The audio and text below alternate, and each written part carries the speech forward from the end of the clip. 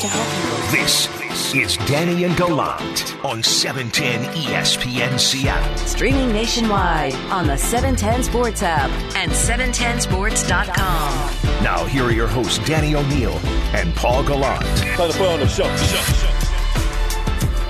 They did it again? They did it again. The Seattle Mariners come to the final turn at the plate. Their final licks. Top of the ninth in Oakland. Leading off the inning, trailing by one is Ty France. And what does he do? Well, he does this. You know, guys, there was so much good stuff last night that I pulled the Haniger home run instead. He steps to the plate. He steps to the plate and he does this. The stretch and the pitch. Swing and a well-hit ball. Into right center field. Back of the ball, Marte to the warning track to the wall, and goodbye baseball. Ty France does it again. He ties up the ball game with an opposite field home run. Holy smokes, it's the Mariners 3 and the A's 3 here in the ninth. Ty France did it yesterday in Houston. He tied the ball game of the ninth inning in that one. Rerun. We feel Rick Riz's little chuckle there, right? Yeah, it's kind of amusing. Welcome back, Paul. The Mariners have ended their past two games with game-tying home runs in the ninth and then gone on to win it. Yeah, it's been great to watch these games. I didn't watch Friday or Saturday, so I'm really happy that they're getting back in the win column because of what happened to those two. It's crazy. They are basically copying the Seahawks, aren't they? I mean, defense... offense that procrastinates and shows up at the very end. We're used to this. That. So that makes Ty France Russell Wilson? That makes Ty France Russell Wilson for what he's been able to do? Maybe the entire season. That dude has been so consistent, the most consistent, and he ties the game with a home run for the second straight day in the ninth inning. Baseball doesn't usually go like this, right? This is, and all of the different things about how hard it can be to believe the Mariners are where they are, which is now 2 games back of the A's. They've gone 5-2 on what is a critical road trip, and those 2 losses have been stinkers, but they got all of the bad stuff out of the way in those games. They've got all of the awful stuff. The pitching, other than those 2 games, has been absolutely awesome, and the hitting has simply just been timely, right?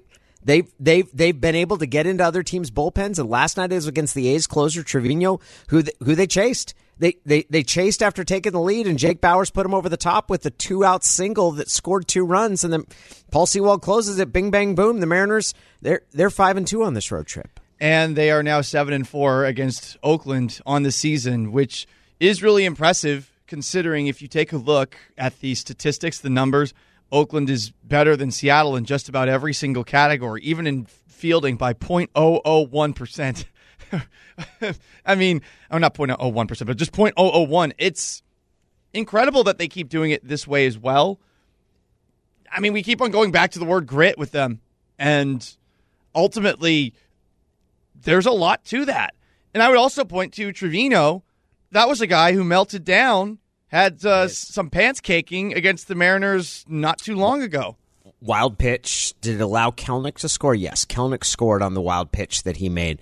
And you could tell the Mariners kind of waited him out, continuing to put pressure on him, and then he eventually folded with Bauer's opposite field single. It was good hitting in that final. Ty France's home run was to the opposite field, which I believe Blowers and Goldsmith said is the first opposite field home run he's had. Ty France hasn't had huge power numbers this year. They're getting better, but an opposite field home run that he has, they've waited out teams, and I don't have a great rational explanation for how the Mariners are doing this. I don't. Teams don't. They're, in poker terms, they're sucking out on the river. That's when you get to that last inning and you're like, okay, the odds are against you, but you're hoping just one time. And they've done it in 2 straight games where you got that feeling and they've pulled it out. It starts to feel like Team of Destiny sort of stuff. It starts to feel like Team of Destiny. Here's Jake Bauers with what turned out to be the game-winning hit, which, like Ty France's game-tying home run, was to the opposite field. Here's the set, and the next offer on the way. Swinging a line drive into left field for a base hit. Toro will score. Fraley riding third, heading home. And the throw to the plate is going to be cut off, and 2 runs are in. Jake Bauers with a 2-out, 2-run single into left field, and the Mariners now lead the A's 5-3 here in the top of the 9th inning. I love that it was Bauers, of all people, too, because everyone's, I think, gotten a swing at the piñata of destiny this year, if you will, for the Mariners. It feels like there's some contribution from just about every single player that has come up on the team at some point. Bauers is, of course, the unexpected one, but I liked seeing it from him. And it's the most cliche thing ever, but it is weird. Whatever is in the air, whatever is in the clubhouse, something special is going on. Now, what that leads to, I don't know, but everything is so inexplicable this season, as you were sort of laying out just a moment ago, that I guess it makes sense because it's been so consistent. The closer this team gets to the end, the higher its odds become, right? Because all of the different things that I believe about baseball, about it playing out over the long term, and statistics generally reverting to the mean, and all of those things, that a team that allows more runs than it scores is probably not going to be in the playoffs. The closer you get to the end of the season, the more it becomes a crapshoot. And the closer the Mariners get in this instance to being not just in the thick of the wild card, but being in position.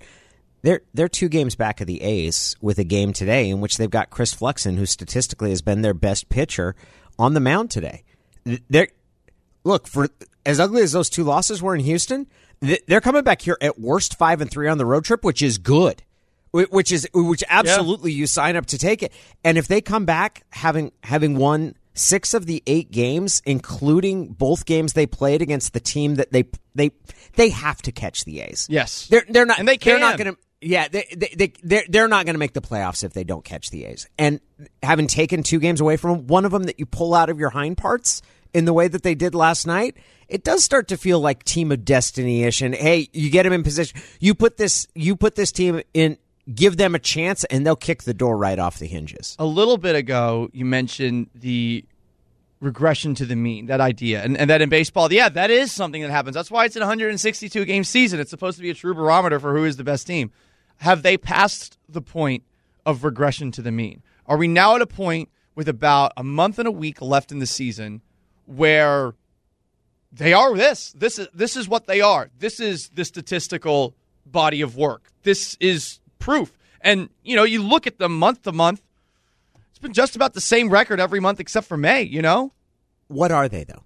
And this is texted in to 710-710. What are they?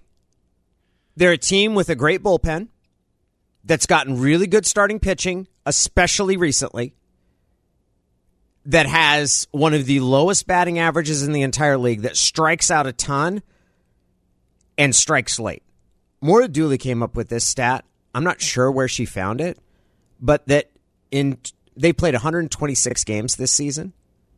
25 of those games, the Mariners took the lead in the final at bat and won. That's 19.8%. There's only one team in history with a higher percentage. It was the Washington Senators more than 100 years ago in 1918. The Senators? I have to credit DJ Wilder, a producer here. He tweeted that out from a site called Stats by Stats. That's wild. In more than 100 years. They've won. So that's not even the percentage of their victories. That's the percentage of their games. They've played 126 games. They have won 25 of those games by taking the lead in their final at bat. Now, some of that's mixed in is the extra innings record, right? They're 12-4 in extra innings games, and last night's gets added to that. But that's remarkable. So what are they? They're a team with alligator blood. They're a team that hangs around to the end. They're a team that knows when it needs to score runs and is able to get them. I don't have a great explanation for what this team is other than team of destiny. I like to call them lingerers, except for they're the lingerers that you want to keep around. Someone texted in, don't drink the Kool-Aid. One texter texted that in. At this point, how can you not? I mean, at what point are you so beaten down that you're not going to do it yet? No, man. That's the person that doesn't want to like what everybody else likes. Like the don't drink the Kool-Aid is the person that wants to be the negative Nancy that can come out and say, I told you so when it doesn't happen. That person hates fun. We do have one person that says drink the Kool-Aid as well. So you know what? Nice little balance there. It's Danny and Gallant. It's time for us to get to front page news. This is the Front Page, brought to you by Dubin Law Group. Today's top 2 stories and why they matter. Every morning at 7:10. Get what you need to know to start your day right now. Kyle Lewis expected to begin a rehab assignment. That could be as soon as this weekend. We're going to talk to Shannon Dreyer at 8:30. Get a view of inside this Mariners clubhouse. But Kyle Lewis, who has been out since the end of May, remember he started the season on the injured list, missed the first 17 games, played 36 games, and then he suffered a torn meniscus. It was the last day of May. He's underwent surgery, has been recovering since then. He probably starts out with a DH role. Like, that's probably what's first up for him. But he could provide a bat, and this team needs runs. This is getting me excited. Now, I don't know what to expect. Probably what he's generally been, which is a 240 hitter or so, maybe a little extra power, going to strike out a bit. But this lineup could absolutely use it. And I can't help but think of the line in Walk Hard. Rest of baseball, you don't want none of this. I feel really good about where this lineup is. And I can't believe I'm saying that after watching from afar what took place on Friday and on Saturday. And yet, these are just things that they shake off. Now, how many games a week do you think Lewis would play? Because I think you'd put him at DH, but don't you almost sit him out on a more regular basis too, just as a precaution? You might have to. And you also, we're getting pretty close. There's going to be a lot of talk about him getting his timing back. You don't have much time to get your timing back because they're going to be in the thick of it. But at the very least, having him available, I don't know if you write him in pen every day like you would if this was May or June. In addition to just the concern about the injury, and you do see him. I'd kind of be surprised if he plays the outfield again this year. Yeah, that's interesting. I was sort of thinking on the fly, what's a solution? Do you have Kyle Lewis change positions to match the hit chart tendencies of every single batter where he moves to the opposite outfield? So like against lefties, he's in left field, and righties, he's in right field. The Front Page. All right, well, guess what? Luke Wilson has been brought in for a visit. I think it's really funny that they needed to bring him in for a visit. I mean, it's Luke Wilson. They know who he is, right? They know what he's up to. You gotta poke him. You gotta pull on his leg. You gotta make sure he's healthy, right? Yeah. You gotta give him a once over with the physical. But yeah, the expectation is he's going to be joining the team. That would be great to have. Also, the Rams are in a lot of trouble at running back already. Cam Akers, of course, tore his Achilles in July. Raymond Calais suffered a foot injury. That's a 4 to 6 month recovery time on Saturday. Darrell Henderson, who was next man up, left practice with a thumb injury yesterday. So they're down to Xavier Jones, Jake Funk, nice name, and Otis Anderson, also a nice name. That's a throwback. Otis Anderson, yeah. They dug him up. They got him in the rejuvenation machine. He is a rookie free agent. Is he descended from the Otis Anderson? You know what? Maybe he is. I'm not 100% sure. The Rams' offense without an effective running game was a disaster compared to expectations when Jared Goff was under center.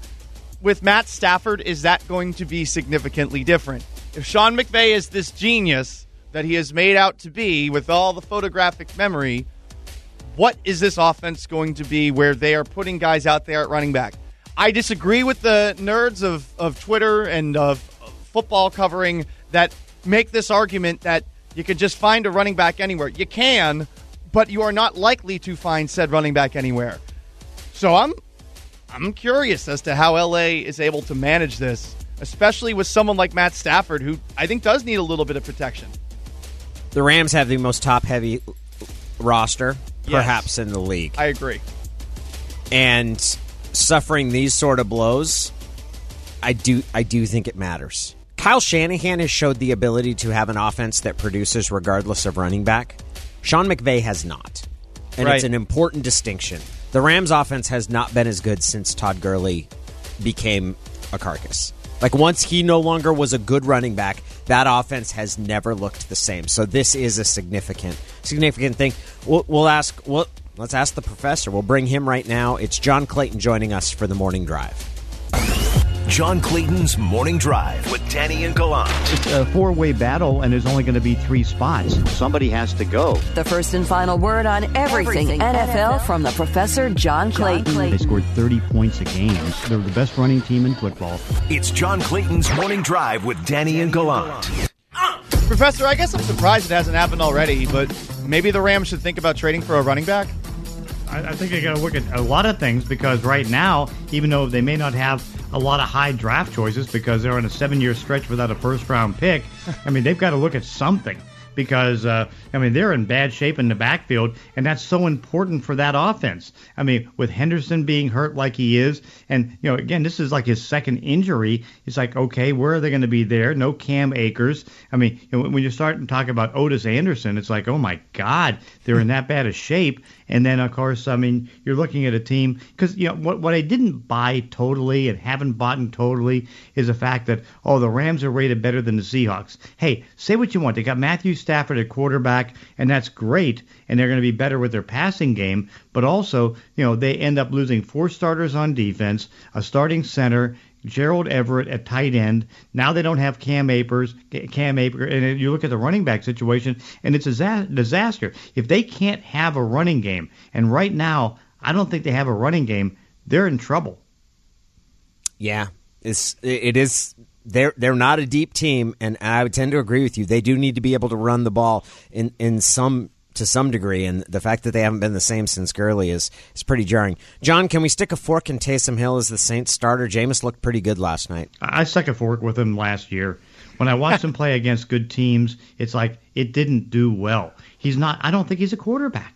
I mean, as a good football player, he can come in, he can do all the different things with the running game and option plays and all these different type of things, but I don't think he's a good quarterback. Sounds like a Tebow. Yeah, well, no, he's not Tebow. Let's put it this way. Tebow sucked.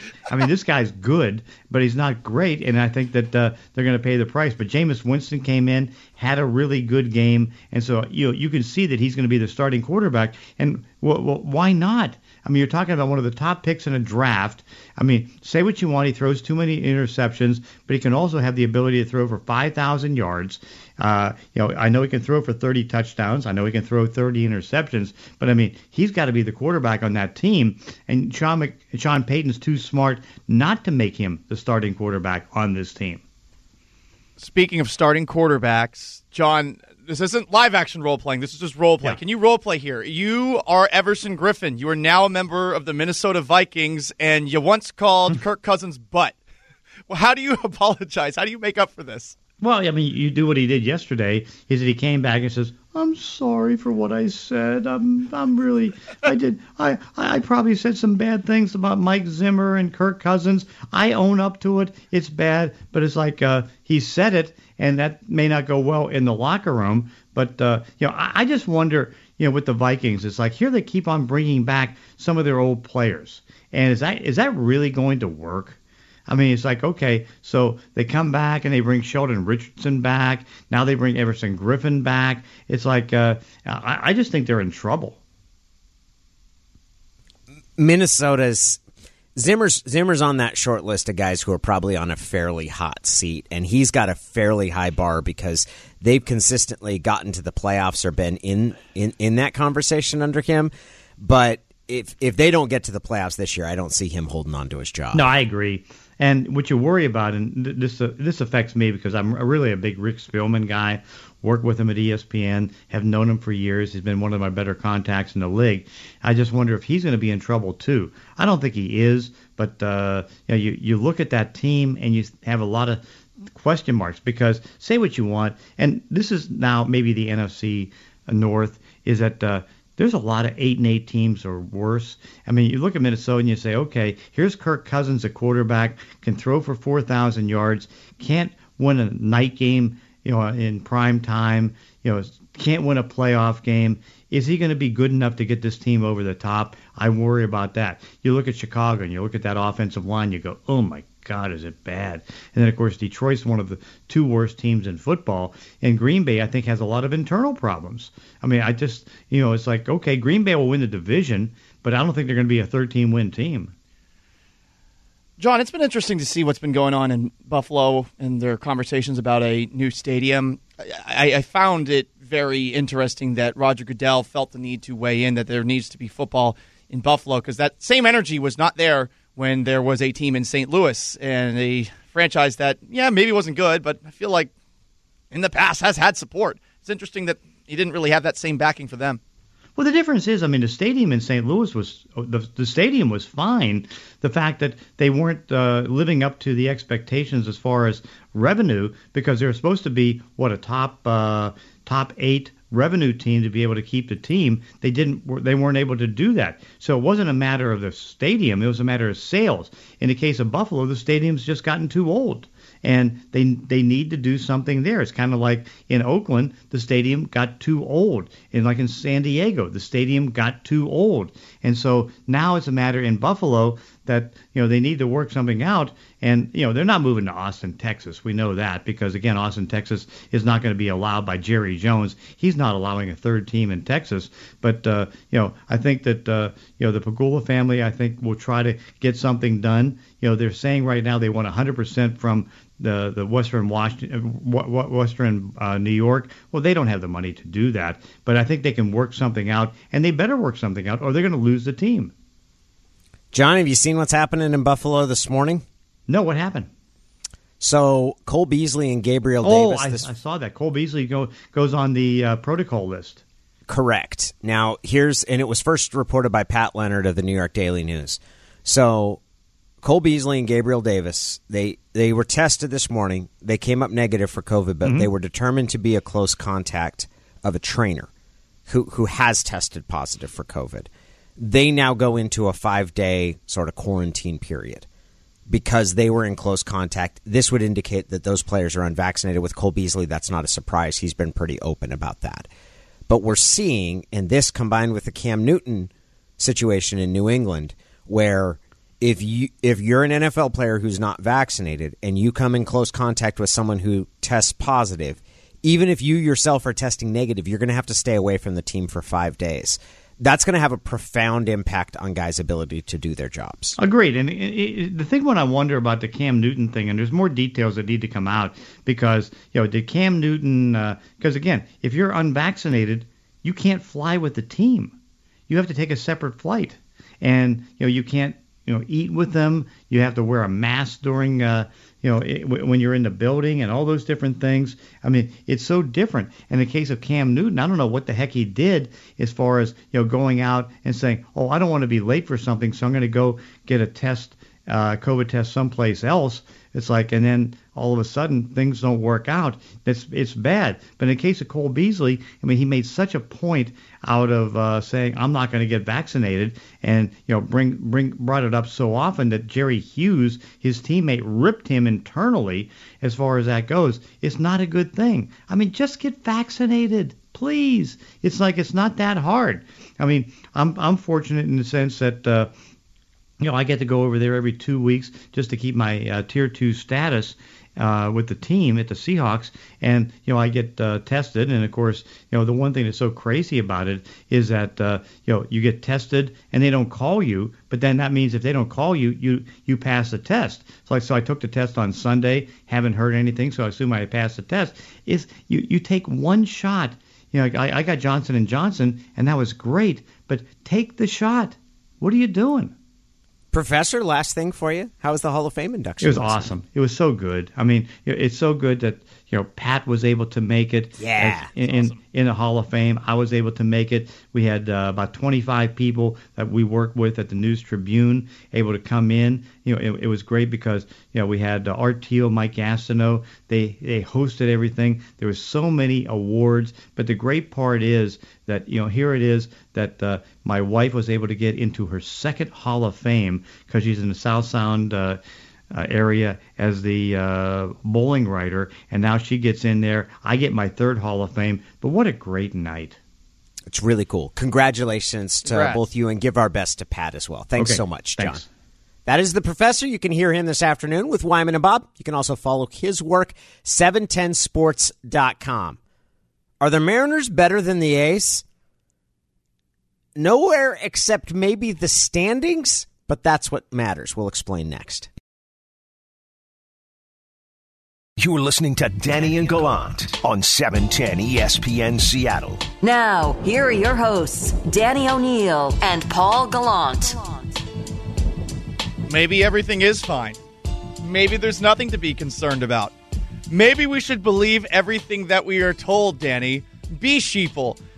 You know, when Pete Carroll was asked about any concerns with Jamal Adams and his contract situation in the weeks leading up to the extension, you didn't hear a lot from him. He was short. He was to the point. This is a bit of a Friday news dump, but before the Seahawks preseason game against the Broncos on Saturday, Pete was asked about Dwayne Brown. Here is what he had to say. No, he had to go home. He had an urgent family issue, and he's been gone for a couple days. He's back today. Do you have any concern about the opener? No, I'm not concerned about that. Short, to the point. Should we believe him? Do you believe him? Do I believe that he's not worried? Yeah. Do you think that also they have nothing to be worried about? Those are two different questions. Okay. Want to answer one at a time? Do I believe that Pete is not worried?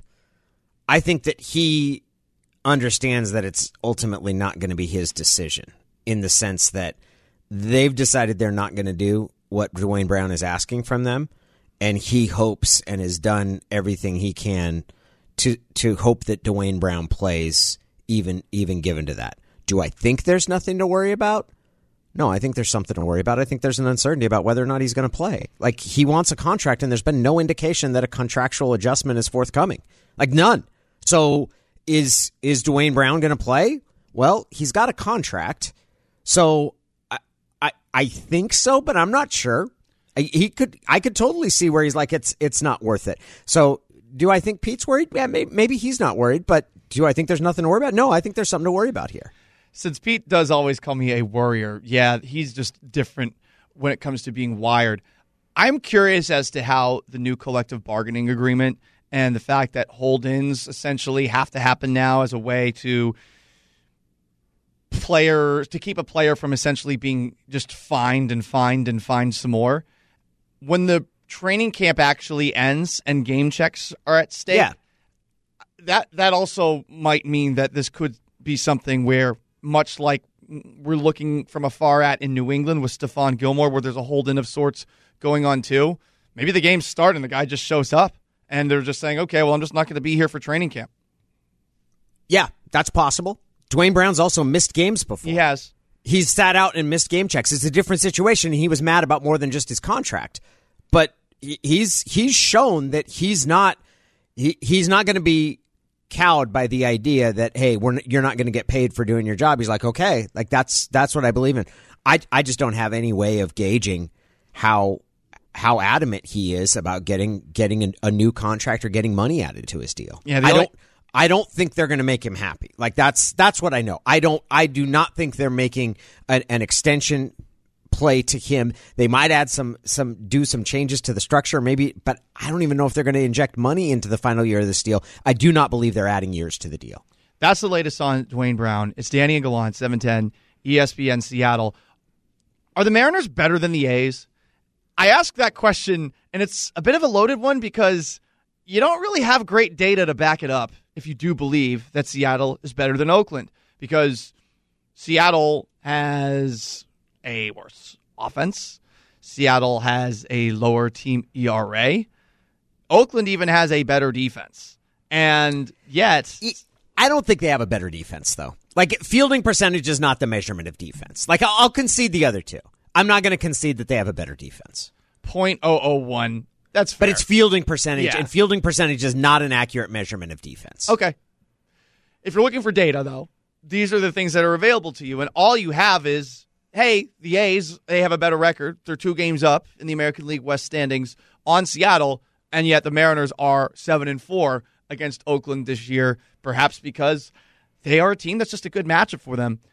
I look at really all teams except for Houston and this formula that Seattle has been playing with. I don't know if it's necessarily intentional, but over the past month, they've allowed 5 runs or fewer in all but 7 games, and 5 of them were against Houston. And it just feels like Oakland's one of those teams where they're actually trending towards the back of the American League in terms of most baseball hitting statistics, that this is one of those teams that's perfect for Seattle to beat. They've done and hung in there well, I think, because they've gotten to the A's bullpen. Seattle has a more consistent and reliable bullpen than the A's do. And that's been one of the keys, I think, to their success against Oakland. And that the Mariners, like, for all of the different things, they strike out a ton, but they wait out opposing pitchers and opposing staffs. They do a really good job with that. The A's are built to be a better team. The A's, by most statistical measurements, are a better team. If the A's finish ahead of the Mariners in the standings this year, that should be considered expected based on preseason expectations and how the year's gone. The fact that the Mariners have been not just competitive with them in head-to-head matchups, but right now are 2 games back of them, is one of many reasons that Mariner fans should be incredibly excited. I don't think they're going to finish ahead of the A's. The A's are scuffling right now, but even after the acquisition of Starling Marte, like they were on fire after that. The A's have maybe been the ultimate hot and cold team this year. What'd they win? They had the 13-game winning streak, right? 13 in a row early in the year. So I think that the A's are a better team, but it's getting to that point where short series, that idea of quote-unquote better team matters less and less, and we're fast approaching the final month of the season. If the Mariners win today and they have the advantage in starting pitching today, if they win today, they're only 2 games back of them. You mentioned that bullpen. Paul Sewald needs a lot of credit. I mean, Sewald's been awesome. I mean, he pitches all 3 games against Texas. He's not needed the first 2 games against Houston, so gets some much-needed time off. And whether it's the full count strikeout of Yuli Gurriel in the 9th inning on Sunday, or it was what you saw out of him last night, where now he just looks like old reliable. He's been a horse over the last week or so, and I hope he can keep this up because he's one of those guys that I wonder about, but he's been really awesome over the past few games. It's Danny and Gallant, 710 ESPN Seattle. You can text in 710-710 on the Mac and Jacks Brewing Company text line. Up next, Seahawks running back Rashad Penny's going to join us. He'll tell us about how he felt with that knee in Saturday against the Denver Broncos and more. You're listening to Danny and Gallant on 710 ESPN Seattle. Now, here are your hosts, Danny O'Neill and Paul Gallant. Our training camp coverage, the Seahawks training camp, is brought to you by Precor Home Fitness. We're going to be talking to Rashad Penny, Seahawks running back, here in just a second. But Ty France, for the 2nd straight game, comes to the plate in the 9th inning. His team trailing by 1, and he makes quick work of that deficit. On Sunday, it was a shot he hit in Houston. On Monday, it was in Oakland. It was the other way. Here was his blast off of A's closer Trevino. The stretch and the pitch. Swing and a well-hit ball. Into right center field. Back of the ball, Marte to the one-he track to the wall, and goodbye baseball. Ty France does it again. He ties up the ball game with an opposite field home run. Holy smokes, it's the Mariners 3 and the A's 3 here in the 9th. Ty France did it yesterday in Houston. He tied the ball game in the 9th inning in that one. Something else. And, I mean, he might hit 300 this year. He's getting close. He's at 292. I mean, imagine that. I haven't seen a 300 hitter in forever. I miss those. Ty France has become a professional hitter for them. He is as consistent, as dependable. Mitch Haniger, he's had a fairly, up until this road trip, his August had been very muted. He had not hit much. He's hit 3 home runs in the 7 games of this road trip, including the 2-run shot yesterday that put the Mariners, that tied the score early. Ty France has been their most consistent hitter. And somebody who, look, going forward, his bat's in the lineup every single day. Yeah, has to be. Has to be in some way, shape, or form. I'm interested in Haniger. Haniger needs to start to match that. They need somebody else who can do this on a regular basis, and I think he is the most capable of the other guys in the Mariners lineup. And I got to say, I mean, the last 2 series against Houston, he's 2 for 25. So, I mean, it's not been good, and that's something that I'm hoping will change. He got the home run at the very least, but he needs to bring his level of play back up to what it was a couple of weeks ago. It's definitely possible with Mitch Haniger. That's for sure. If they're going to make this closing stretch, if they're going to make this run down the stretch, you're going to need a couple of guys to carry you. And Haniger, with the bat he's had this year and the power, he's your most lethal overall hitter. He's your best all-around hitter because of the power that he has, and it's been a career year for his power. You're going to need him to get hot. But Ty France has been the metronome. Like, he's been the only time he hasn't hit this year is when he had the bone bruise in his hand. Like, that's the, otherwise he has been your most consistent bat, and that's an important trait, especially when you have seen the first half of this month where Haniger was struggling to have that power. The Seattle Seahawks have gone through 2 preseason games. We are going to be talking to Rashad Penny. So far, the most significant thing that's happened on offense has really been DJ Dallas taking a step forward both in terms of his special teams play, kickoff returns, and deflecting a punt. In his run, it's a big year for Rashad Penny. Penny's going to get some chances, and he's got a lot of talent. That's the reason that Seattle drafted him in the first round. This is a really important year for him, and he's going to have to make the most of the opportunities he does get because he doesn't figure to be the starter. No, he doesn't. He is more than a year removed from that injury, which he wasn't fully removed from when he came back in the second half of last season. Before he suffered that injury, he was playing really well. That game against Philadelphia, he looked awesome. I mean, shoot, I even believe the play where he got injured on, he made something happen against L.A. It's something that would help this offense out a whole lot, to have 2 guys, one in Carson, who is a running back who I think is capable of doing everything, but you got to have somebody that I think is at the very least closer to that level. Carlos Hyde wasn't that. Carlos Hyde was good, but last year Carlos Hyde wasn't that. When they had that 1-2 punch of Penny and Carson, though, that gave them, I think, much more of an honest chance down the stretch.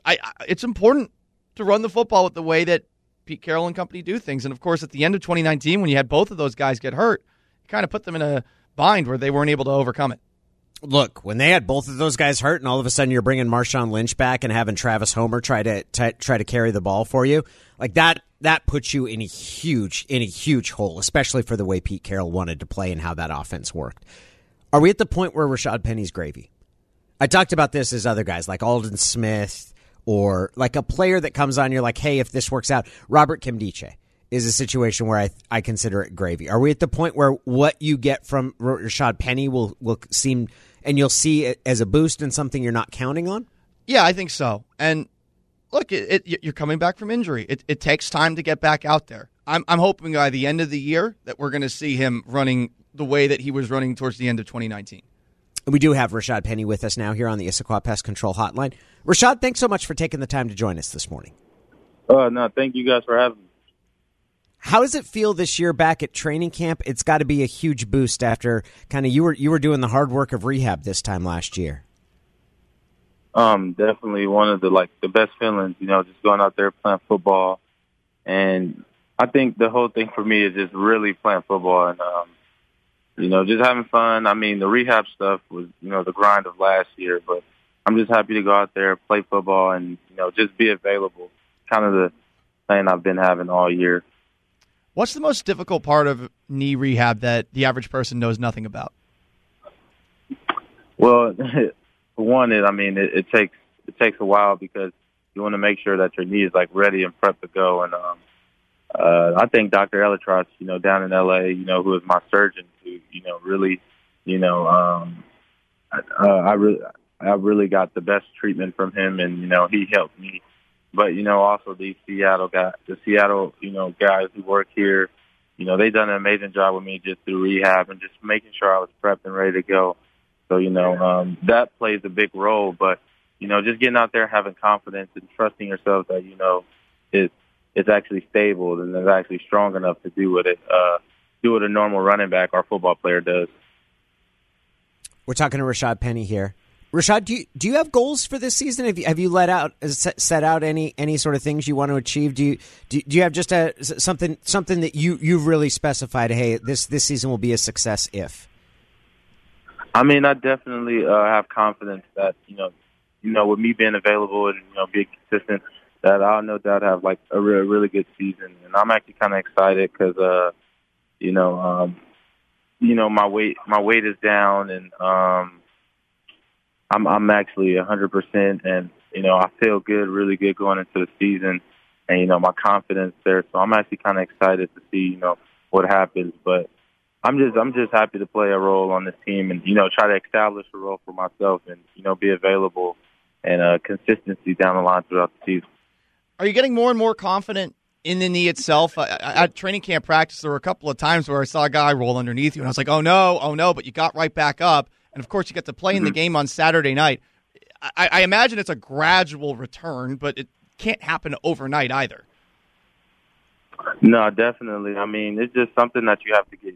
It's just something you have to get used to, knowing that, again, your knee is strong, knowing that you did the right things, preparing to go into the game or going to training camp, or practice.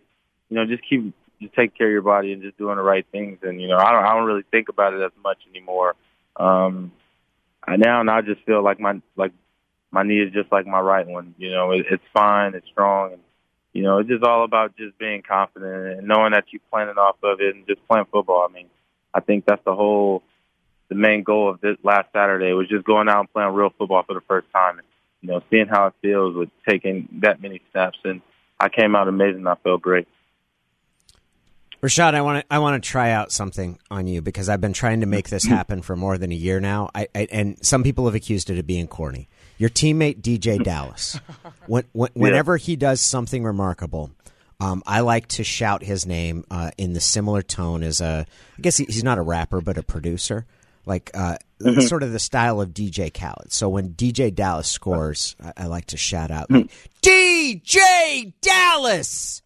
Do you think that works, or do you think it's corny? No, I actually hear it because that was the same kind of way they yelled DJ Khaled. That's kind of crazy. Oh no, you're enabling him, Rashad. No, you should have told me it was corny as hell, Rashad. You should have told me to stop because now they're never going to be able to stop me. No, but I mean it's actually cool though. I mean, he's a special player. DJ's amazing. He is Rashad Penny. Rashad, it's awesome to talk to you. We look forward. Watching and following your career here, I hope you get a chance and are healthy this whole year because I know that there's a lot of talent and ability that you have to show, and we're looking forward to watching you, man. I really appreciate that. Thank you for that. All right, that is Rashad Penny. Our training camp coverage is brought to you by Precor Home Fitness. We'll be back with Brock Huard next for Blue 42.